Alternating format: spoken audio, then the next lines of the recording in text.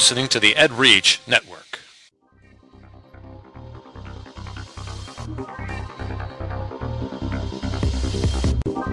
EdGamer, episode 46 on EdReach, low-tech games at West Sacramento Prep. This is EdGamer for Saturday, March 31st, 2012. EdGamer is part of the EdReach Network, edreach.us, giving education a voice. A big voice. Jerry?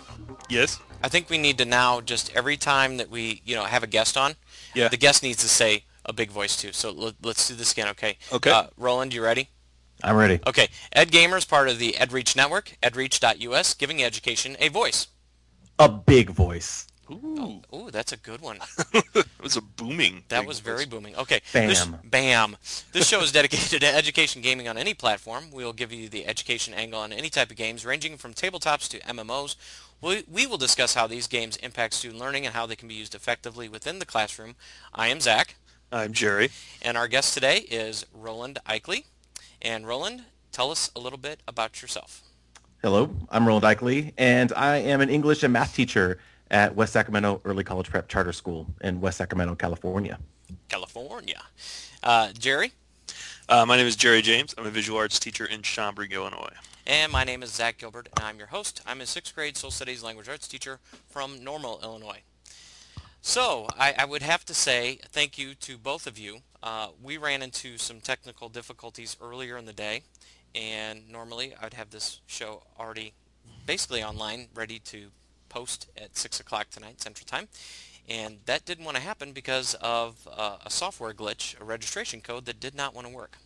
So, on that note, I will not name the other call recording program that I had unless they give me hassle. But now I'm using Callburner, so thank you Callburner for having a free trial. To give you a little plug there, Callburner for a free trial on it's a Windows computer. Most people I think would say just go to Mac, Zach, and then you wouldn't have to worry about it because it's all built right in. And Roland, you are a Mac fan, aren't you? I am. Yeah, and basically... and that's a lowercase I am. Oh boy. Okay. Yep. Wow. Just you saying that shows how much you are a fanboy. Indeed. And that's not a bad thing. That's not a bad thing. Okay, so today we have a few, just to let the listeners know that for the next few weeks we're going to have some returning guests, and we're starting it off with a big bang with Roland. And he's going to kind of share some stuff that he's doing and some likes that he has, especially with the first, I guess, discussion topic, which is Pink. So when I say Pink, you think what, Roland? The pop music star? As we mentioned, she's kind of cute, and she's a pretty good singer, but that's not the education one. No, I actually think of Daniel Pink and what he writes about motivation. And can you kind of give us, because we've talked a little bit about this before, Jerry is a fan. Mm-hmm. And so can you give us a little description of what Daniel Pink does and what he talks about and writes about? Right. Yeah, you guys had mentioned a few weeks ago his book, Drive, which primarily and focuses just on motivation, what motivates people. And I had a whole bunch to add to that conversation that you guys had started. Oh, okay. Would you like to share that now? Yeah, definitely. But I think the quote that had sparked the conversation was something about creativity being stifled.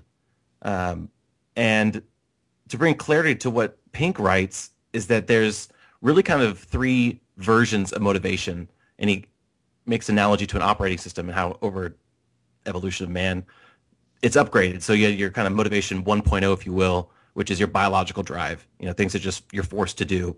You have motivation 2.0, which is like your extrinsic rewards. And as we develop socially as people, there was a reason not to steal someone's food. There was bigger implications, that would motivate you to do something. And we're kind of stuck here. And what you see in our business model is this extrinsic kind of motivation where it's a carrot and stick, and you're motivated by rewards and punishments. But then he goes on to talk about how there's this kind of new evolving motivation 3.0, which isn't biological or extrinsic, it's intrinsic, in that it's just more about like the path of getting there, just kind of figuring something out, doing something, and the joy you get from that. Yeah, Um, his books play nicely off each other. If anyone's read his first one, which is Why Right Brainers Will Rule the World, and because in that book he talks about the difference on how everything's getting. I mean the concept that everything that are simple tasks has been shipped overseas has been around for a long time, but he's saying that that's going to get worse and worse by the fact that you can you know diagnose yourself on WebMD and then order medicine online. Whether people should be doing that or not is a whole separate agenda. But talking about that, he said in the Drive book that it was kind of like the carrot and stick thing works for simple tasks. As long mhm. as it involves no cognitive development, the simple task works. You pay somebody more money to do things faster, and they do things faster, as long as it doesn't involve any thought. And then as soon as you start to introduce thought, which the reason that his other book is important is because he's saying that all the jobs that are going to be created now for companies involve that new cognitive type development, that new thought process that we have to do. So if we have assembly line, and I'm making a generalization because and I'm just guessing, assembly line workers today, it's a lot different than what it is today than what it was 50 years ago. But Hmm. that idea that, okay, I learn this specific job, I add the seat to the car. I'm putting these bolts in, yada yada yada. So you're putting this together, and they're doing that over and over and over again. And the value of that is that, okay, it's part of the car, but I'm getting paid to do this. Hmm. There's really not much more outside of that. But that's not a good model for education. And we know that Sir Ken Robinson talks about that we are basically creating, manufactured items, these students, and standardized testing does that. Does Daniel Pink, so the question is, does Daniel Pink talk about how we get out of that mode and into a mode where we're going to create better students he generally? he he offers. I wouldn't say there's no package that's offered like try this and it will work. Right. But he does lay some good ideas, I think. Um, and even to back up Pink, he doesn't necessarily slam the carrot and the stick model of motivation. He thinks it has its place and it's the dominant way that we do things. But he also thinks um, it's if you're using carrot and stick, you're acknowledging that the task you're asking is boring. Hmm. You're acknowledging that there really isn't any other rationale other than this reward or punishment for doing this task. And And that's I think primarily that what we're doing in schools now. and that's it. That's the thing. And I wouldn't want to make my students do anything that I wouldn't want to do. That's why I try to stay worksheet free. I don't if it's not something I would see meaning in, why would I have them do it? And so he kind of puts out this idea that there's three elements to this higher level of intrinsic motivation, and that is autonomy, mastery, and purpose. Hmm. Um, and that's where you have to kind of take it and mold it yourself and figure out how it fits into education. He does a really good job of showing how businesses are doing it. Yeah, yeah. There's great stuff. He talks about. 'Cause I think there was one, and we talked about the RSA video. The animate. Where they Right? draw on Yep. the little whiteboard. And one of the coolest parts that I thought about that was he was talking about how how the reasons why people do things. Why do people learn to play a musical instrument on the weekends when it's not going to earn them any money, it's not going to do anything else. We do it for the love of mastery because you get a reward for doing that. No Hmm. other reward. And then the coolest thing that he talked about on the business level was saying that taking people that had normal jobs and were in this kind of carrot and stick type thing, and then once a week giving them the opportunity to work on, or once a month or whatever it was, work on one project with absolutely no rules. Just the concept of kind of I'm middle management and I'm going to get out of your way. I'm going to allow you to work on whatever you want. You can come up with the craziest idea. You can collaborate with other people. The only rule is you have to share it with the rest of the company when you're done, and not share it in like a PowerPoint presentation, but share it in like they said like a everybody's around enjoying themselves, food, drink, whatever, and you're talking about new ideas. And they said that's where like all these new ideas that had never existed came from, is when Hmm. people did this just to explore their own beings. When people find, like the people that created, I think he used Linux and he used Wikipedia as examples. People creating things when it's not their job, creating things, spending their hard work time, and then giving them away for free. Because that's not a business model. That doesn't exist in business Definitely education. not. Yeah, and so we have to think about, how does that translate to our education? Well, it makes us think outside of our own systems then, our grading system. Is our grading system motivating? Or is it that motivation 2.0? Is it that you better do this or else?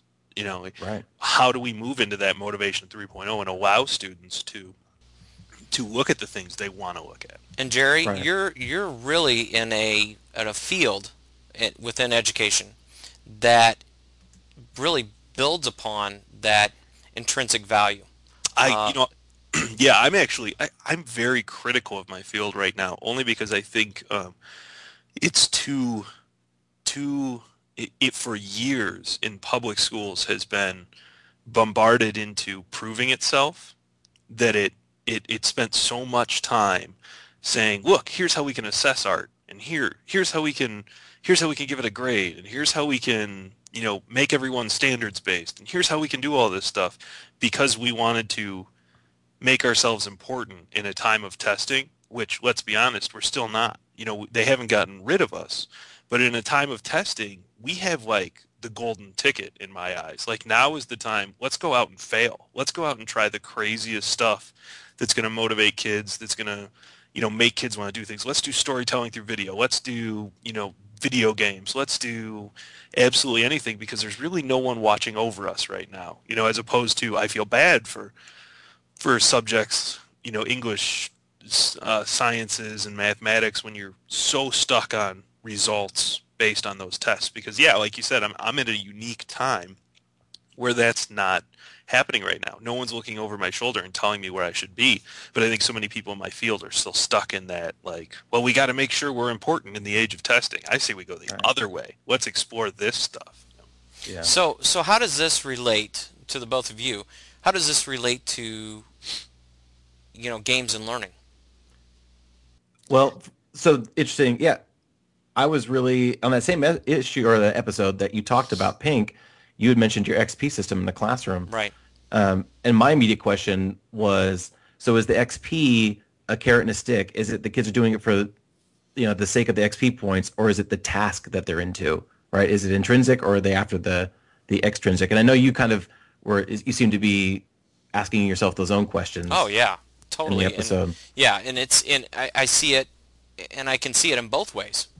I see I see certain students that really get excited. Hey, I got to the next level, and that's mainly, I guess you guys would see it as a carrot and stick. But are they really growing on the inside from the tasks that they're doing? And that's the question. See, I think there's a difference too. There's so many fine lines, and this is what happens when you translate from a business model to an education model. But even looking at it pink-wise, maybe, Zach, if you handed out pieces of paper and said, okay, this is worth 1 XP if you complete it, and if you don't complete it, I'm taking away an XP. That is kind of carrot and stick. Or if you said, like, kids, here's the things you can do to get to this higher level, and you had kids that were working outside of class, finding out, researching these things, and then moving themselves on because they wanted to be. Because let's be honest, even in Pink's theory, the concept of doing something for self-fulfillment is still kind of a carrot, right? You're doing it because you want to make yourself feel better. So it's still kind of chasing after a carrot. Yeah. Right. Yeah, and there was also some other things I picked up on. There's a teacher on Emoto I'm connected with, and I think I've heard at least Zach mention it, Mr. Daly. Yeah. He had put out a publication on kind of gamifying the classroom, right. And this is something I'm trying to figure out for my curriculum with language arts. How do I gamify it but not turn it into a carrot and stick? But he points out there's lots of elements to gamifying, and so choice and option being paramount. Yeah. And so I think that if it's just the XP in isolation, it becomes an easy carrot and stick. But if there's choice and options and pathways for students to take, it takes away some of the the motivation 2.0, if you will. Well, one of the biggest problems that I had looking at this, and separating myself from, you have certain tasks or things that the kids are doing that I give XP to, and I might give XP for an assignment, but it's not the grade. I see there's college professors that actually use an XP system as a grade, and I can't do that. My philosophy does not match up in that. I look at a grade and I look at it, is it mastery, is it strong, is it okay, does it need improvement? That's how I look at my grading, and that's Rick Wormeli. I don't know if you know who Rick Wormeli is, but that's kind of, and there's several others out there that have the same mindset. I look at each individual student, I look at each assignment that they complete, and I give a grade based upon that. I could have two assignments that are very similar, but I could give different grades based upon who the student is. And that's a total shift. I'm not worried as much about the grade as I am about their growth. So XP does show growth, but when I'm putting a grade in, I can't do it that way. At least I haven't figured out a way to do that. So that's school. That's our system limiting a lot of things, though. I mean, like I would love to, because I've heard arguments for and against the, getting rid of grades altogether, and you can agree with it either way. But right now, we don't really have much of a choice. Right. I'm trying to. As long as your college system is still based on a grade point average entry, then you really don't have any other choice. Right. I think it's pretty interesting what you asked, though. How do games fit into this motivation? I think you see a huge shift in games in these motivations too. I mean, games used to be very carrot and stick. You win or you lose, right? But now a lot of these like online games like World of Warcraft, and when you're developing your character, when you're creating your character, you're seeing different motivations. You're seeing people complete things, yes, because they want, they might be completing tasks because they want a better character or because they want to reach a higher level, but they can do it in different ways than other people based on, how that is. So I think you're seeing more advanced gaming moving from that carrot and stick away from that as well. Yeah, it's tough. I want the students to complete a task. I can give them experience points based upon that. I have some students that will go above and beyond and do something on their own because they thoroughly enjoy it, and I'll give XP for that. So, there's different ways of doing that. The one system that I've seen that kind of does what takes me a long time to do, and that's keeping track of experience points, which is difficult. Doing it, keeping track of it, and then giving them rewards, and your rewards have to be done very quickly. And I struggle to do that each day because I have the experience points. They see their experience points at the beginning of the hour. They don't see it until the next day, and then I put badges on Edmodo, and that it's not done instantaneously, and I wish there was a way that I had to do that. And there's one system that I've seen, and that's the 3D Game Lab, and it totally fits into what Pink talks about with giving choices. I could have the students learn about the geography of Greece, and maybe I come up with 3 different methods. One could be that they draw a map, another could be that they write a report, another could be that they create a computer model or something. You could give them different paths and different styles and methods of learning, and I can give them experience points, and I can give them grades based upon whatever task they choose to do. But the choice that's huge, and I guess that's what Pink talks about. No, the choice was more from Mr. Daly's document on gamifying the classroom. So there's no choice involved in what Pink talks about? Well, I think Pink talks about not so much choice, but autonomy. Okay. And how you spend your time and how you task yourself, the techniques you choose to use, how you work in teams. So not so much the choice as it is, regulation and, well, I guess it's all the same. Yeah, I think there's some similarities there. Yeah, definitely. I think it's interesting. It's a hard sell going from 2.0 to 3.0, from the carrot and stick to the autonomy in education, because education is always so far behind kind of the business world. When you can be exciting and new and cutting edge in the business world because you're allowed to fail, you can't do that in education. I mean, you guys do PBIS, right? Yes, PBIS. PBIS, yes. Yeah. Well, essentially it's a carrot and stick thing. Isn't it? Like, I could see it as you trying to force people in to 3.0. You know, it's like taking you from that gap of like, hey, we're going to keep rewarding you if you do this. But the problem with what Pink said, and he mentions this, is that when you do that and then the rewards don't keep getting bigger, when you keep rewarding the same behavior Yeah. but the rewards don't get bigger, then eventually the rewards become useless. And some arguments for PBIS is the fact that you're rewarding for things that should be done already. Yeah, I Yeah. know many people that feel that. Yeah, so that's kind of that. So, okay, anything else about Pink and experience points? I think that was pretty good. Yeah. Yeah. It's not bad. Yeah. Okay, and hopefully we'll have some listeners that want to chime in. That'd be wonderful to hear Especially if from it's Dan Pink. especially if it's Dan Pink. Yeah. Hey, there's a guest we try to get. Next week on that. Next week, yes.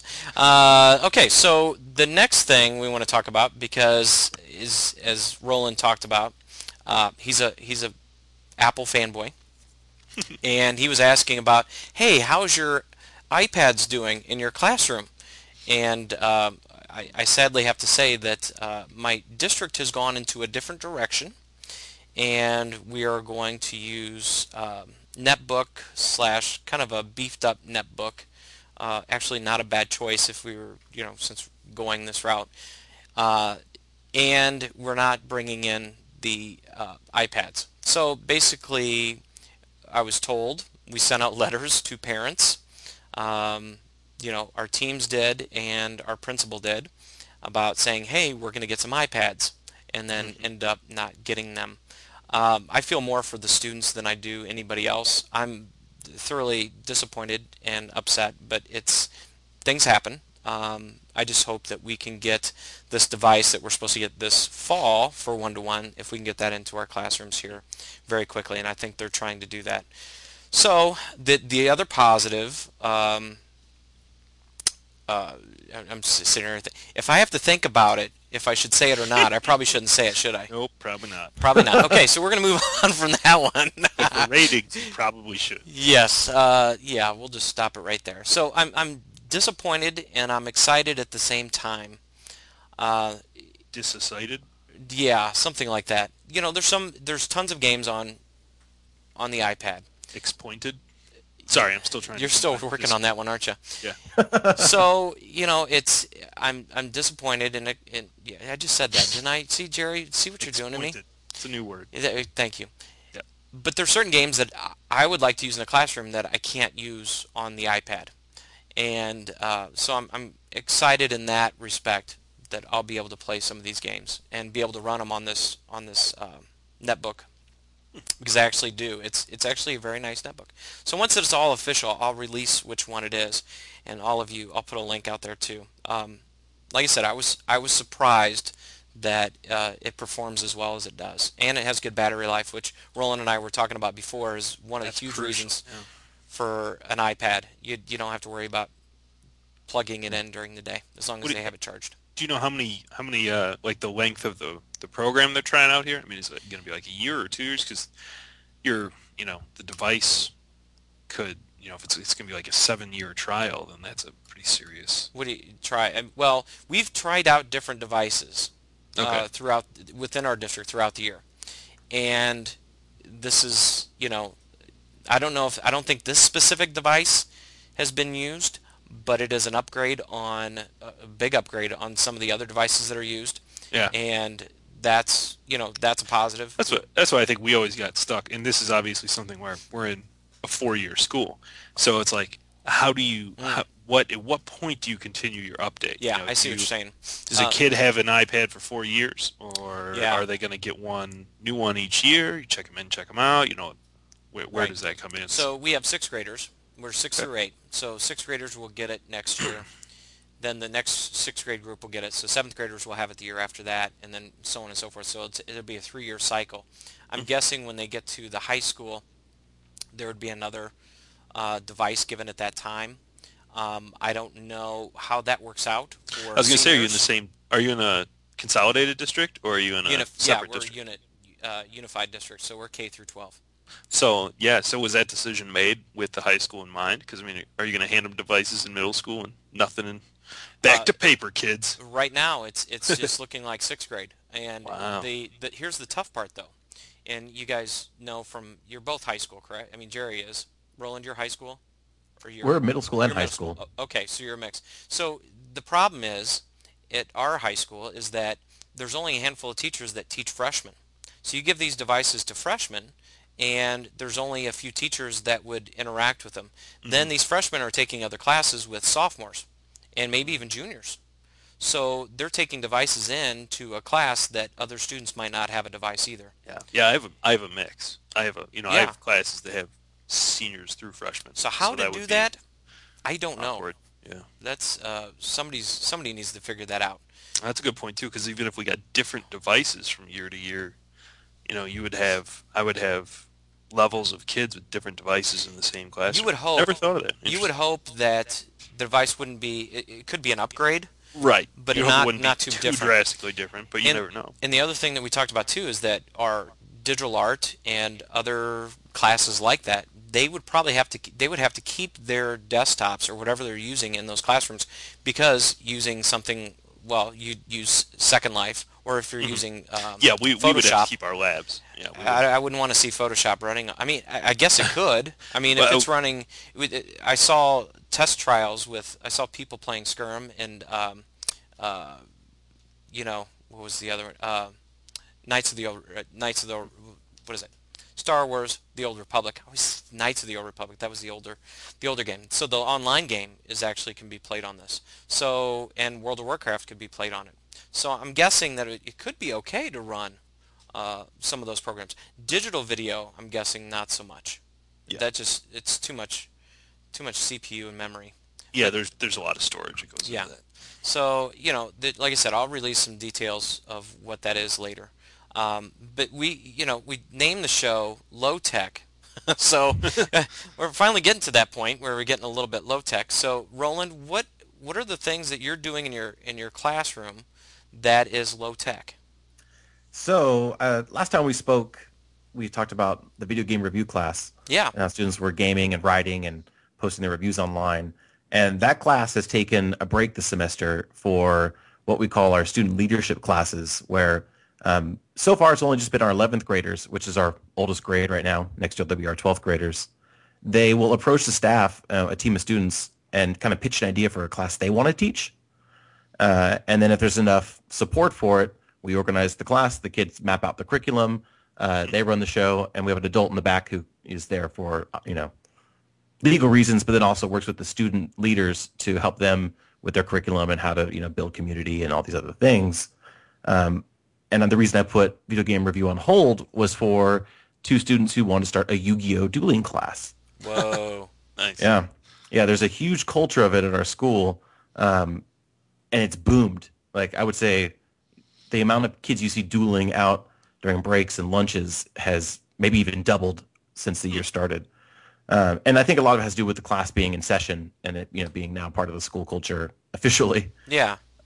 So explain Yu-Gi-Oh! Because some people are out there like, are they just playing, blackjack, or they're playing poker? What's Yu-Gi-Oh? So I will honestly tell you that the entire semester I've been in this class, and I have yet to be able to fully answer that question. It's complex. It is. So it's not unlike Magic in the sense that it's you have these cards. They have attacks. They will take points away from their opponent, and depending on how you play these cards, can set off chain reactions and other kinds of things within the game. So there's some surface level math of addition and subtraction, but then also creative thinking in terms of how you play your cards. There's so many nuances. I have yet to become a Yu-Gi-Oh master. I'm sure you have Yu-Gi-Oh masters.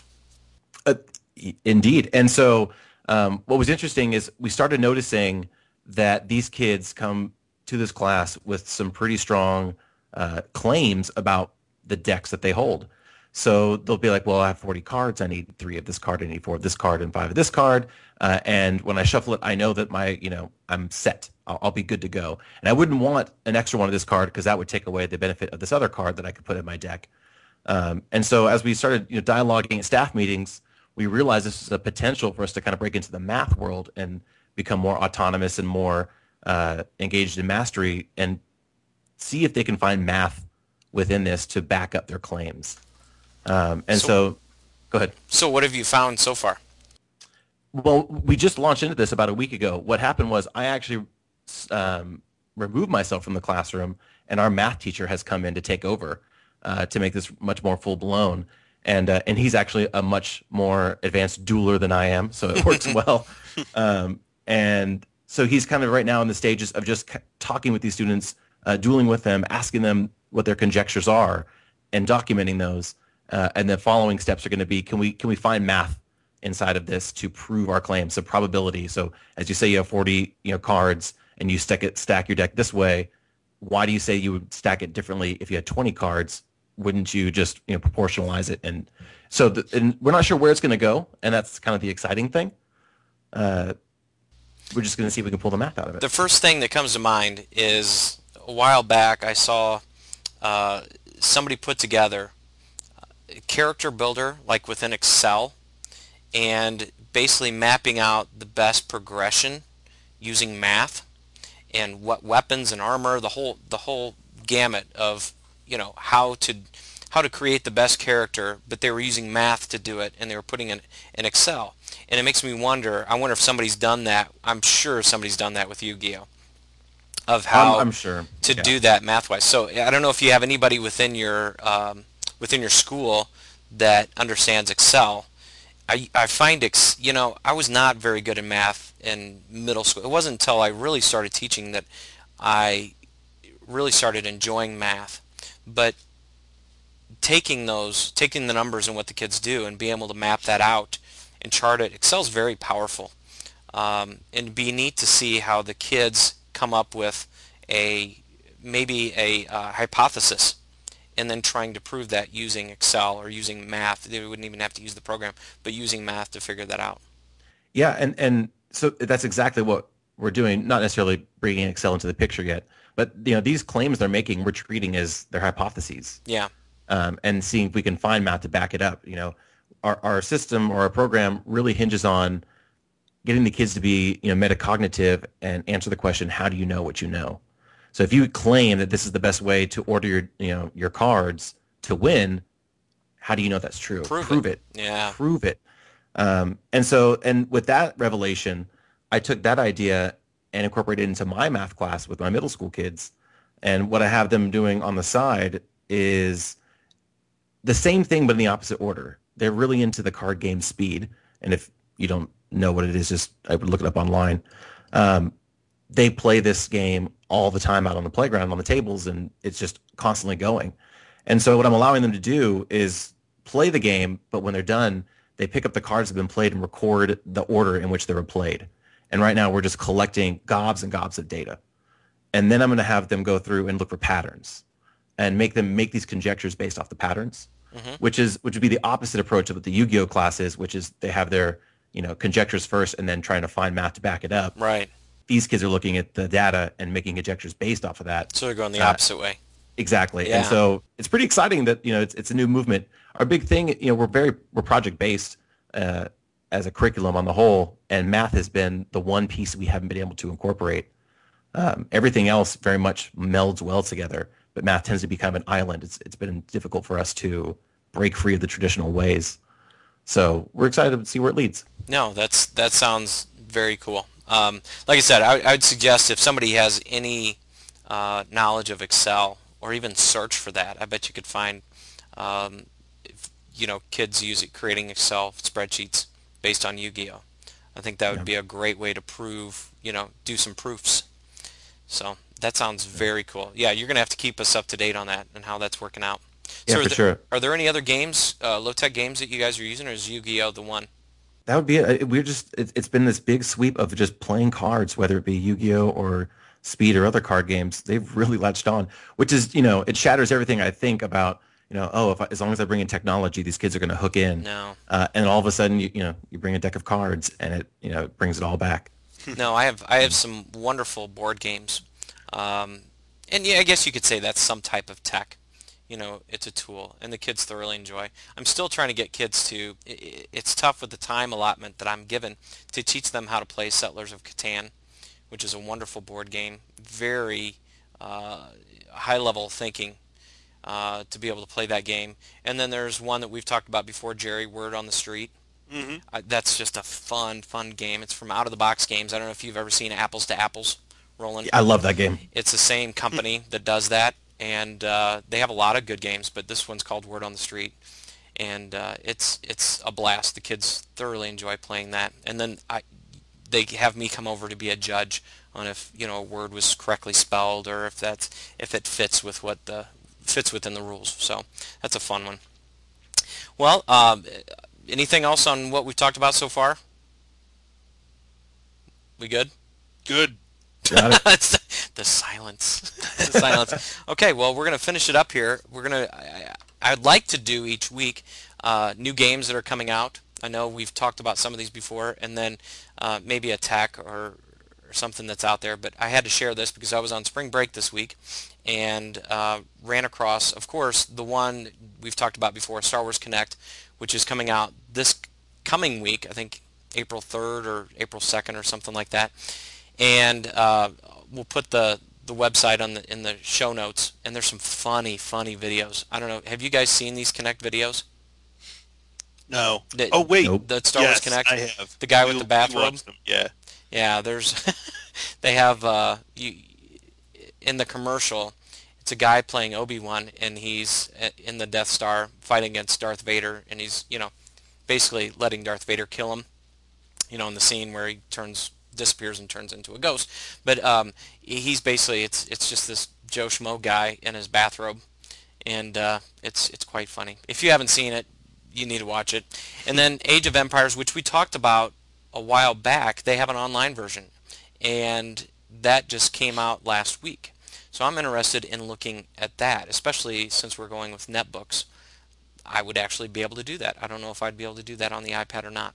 So that's a positive, so check that out. And then a tech here is the Eneloop batteries from Sanyo. And I am unsure where I heard about these batteries before, but they basically, in 1 year, regular rechargeable battery, and the whole purpose of this, because I have game controllers in my house and we're constantly changing batteries, and I have rechargeable batteries, just regular rechargeable batteries for those. I guess they lose about half their charge in 1 year, while the Eneloop batteries lose, I think they go down to 85%, and then 75% after 2 years or 3 years, and you can recharge them 1,500 times. So that is a large increase in capacity and what can happen and how long you can use them over regular conventional batteries. So if you have a lot of Xbox controllers or any other type of controllers, you might want to look at these, and I'll have the link on there also. So thank you for listening to this week's EdGamer podcast. Please follow us on edreach.us and also follow all the great podcasts and blog posts on the EdReach Network. Have a great week. 2 days ago, I was on flight 2112, and I thought of saying, Seriously, do you have the ticket? yeah, still got the ticket. I'll save it for you. That would be awesome. Awesome. Roland, I'm a big Rush fan. Not Limbaugh, but Rush is in the band. Yep. Yeah, they have an album, 2112. Roland's like, I really don't need to hear any of this.